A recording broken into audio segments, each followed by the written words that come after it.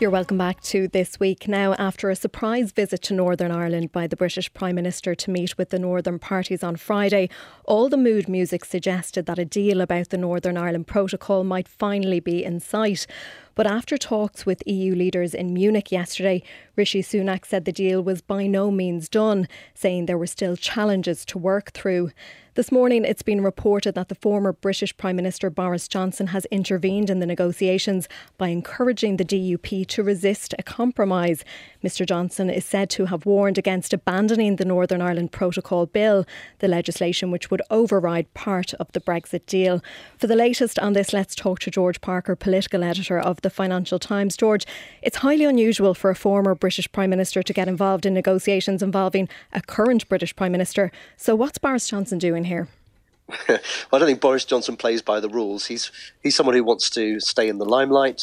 He's someone who feels that the Northern Ireland Protocol that he himself negotiated in 2019 was such a bad deal that basically it's got to be ripped up completely. He doesn't think it can be reformed, which is what Rishi Sunak's trying to negotiate at the moment with the European Union. And of course, his intervention is dangerous to Rishi Sunak because other Tory MPs, Eurosceptic Tory MPs, could coalesce around him if there's going to be opposition in the House of Commons to what Rishi Sunak's proposing at the moment. Now, the jurisdiction of the European Court of Justice in this deal has been a point of contention for the hardline Brexiteers. But this morning, Jacob Rees-Mogg and Penny Mordaunt appeared to be putting the ball into the DUP's court when it came to dealing with that issue. Does that suggest that their hardline might be softening a little?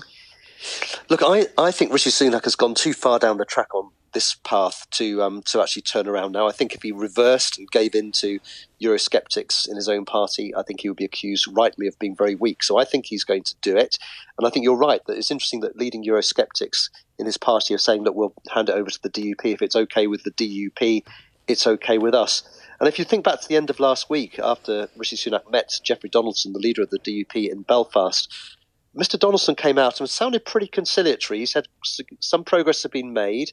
He wanted Brussels to go a bit further, or to stretch, I think is how he put it.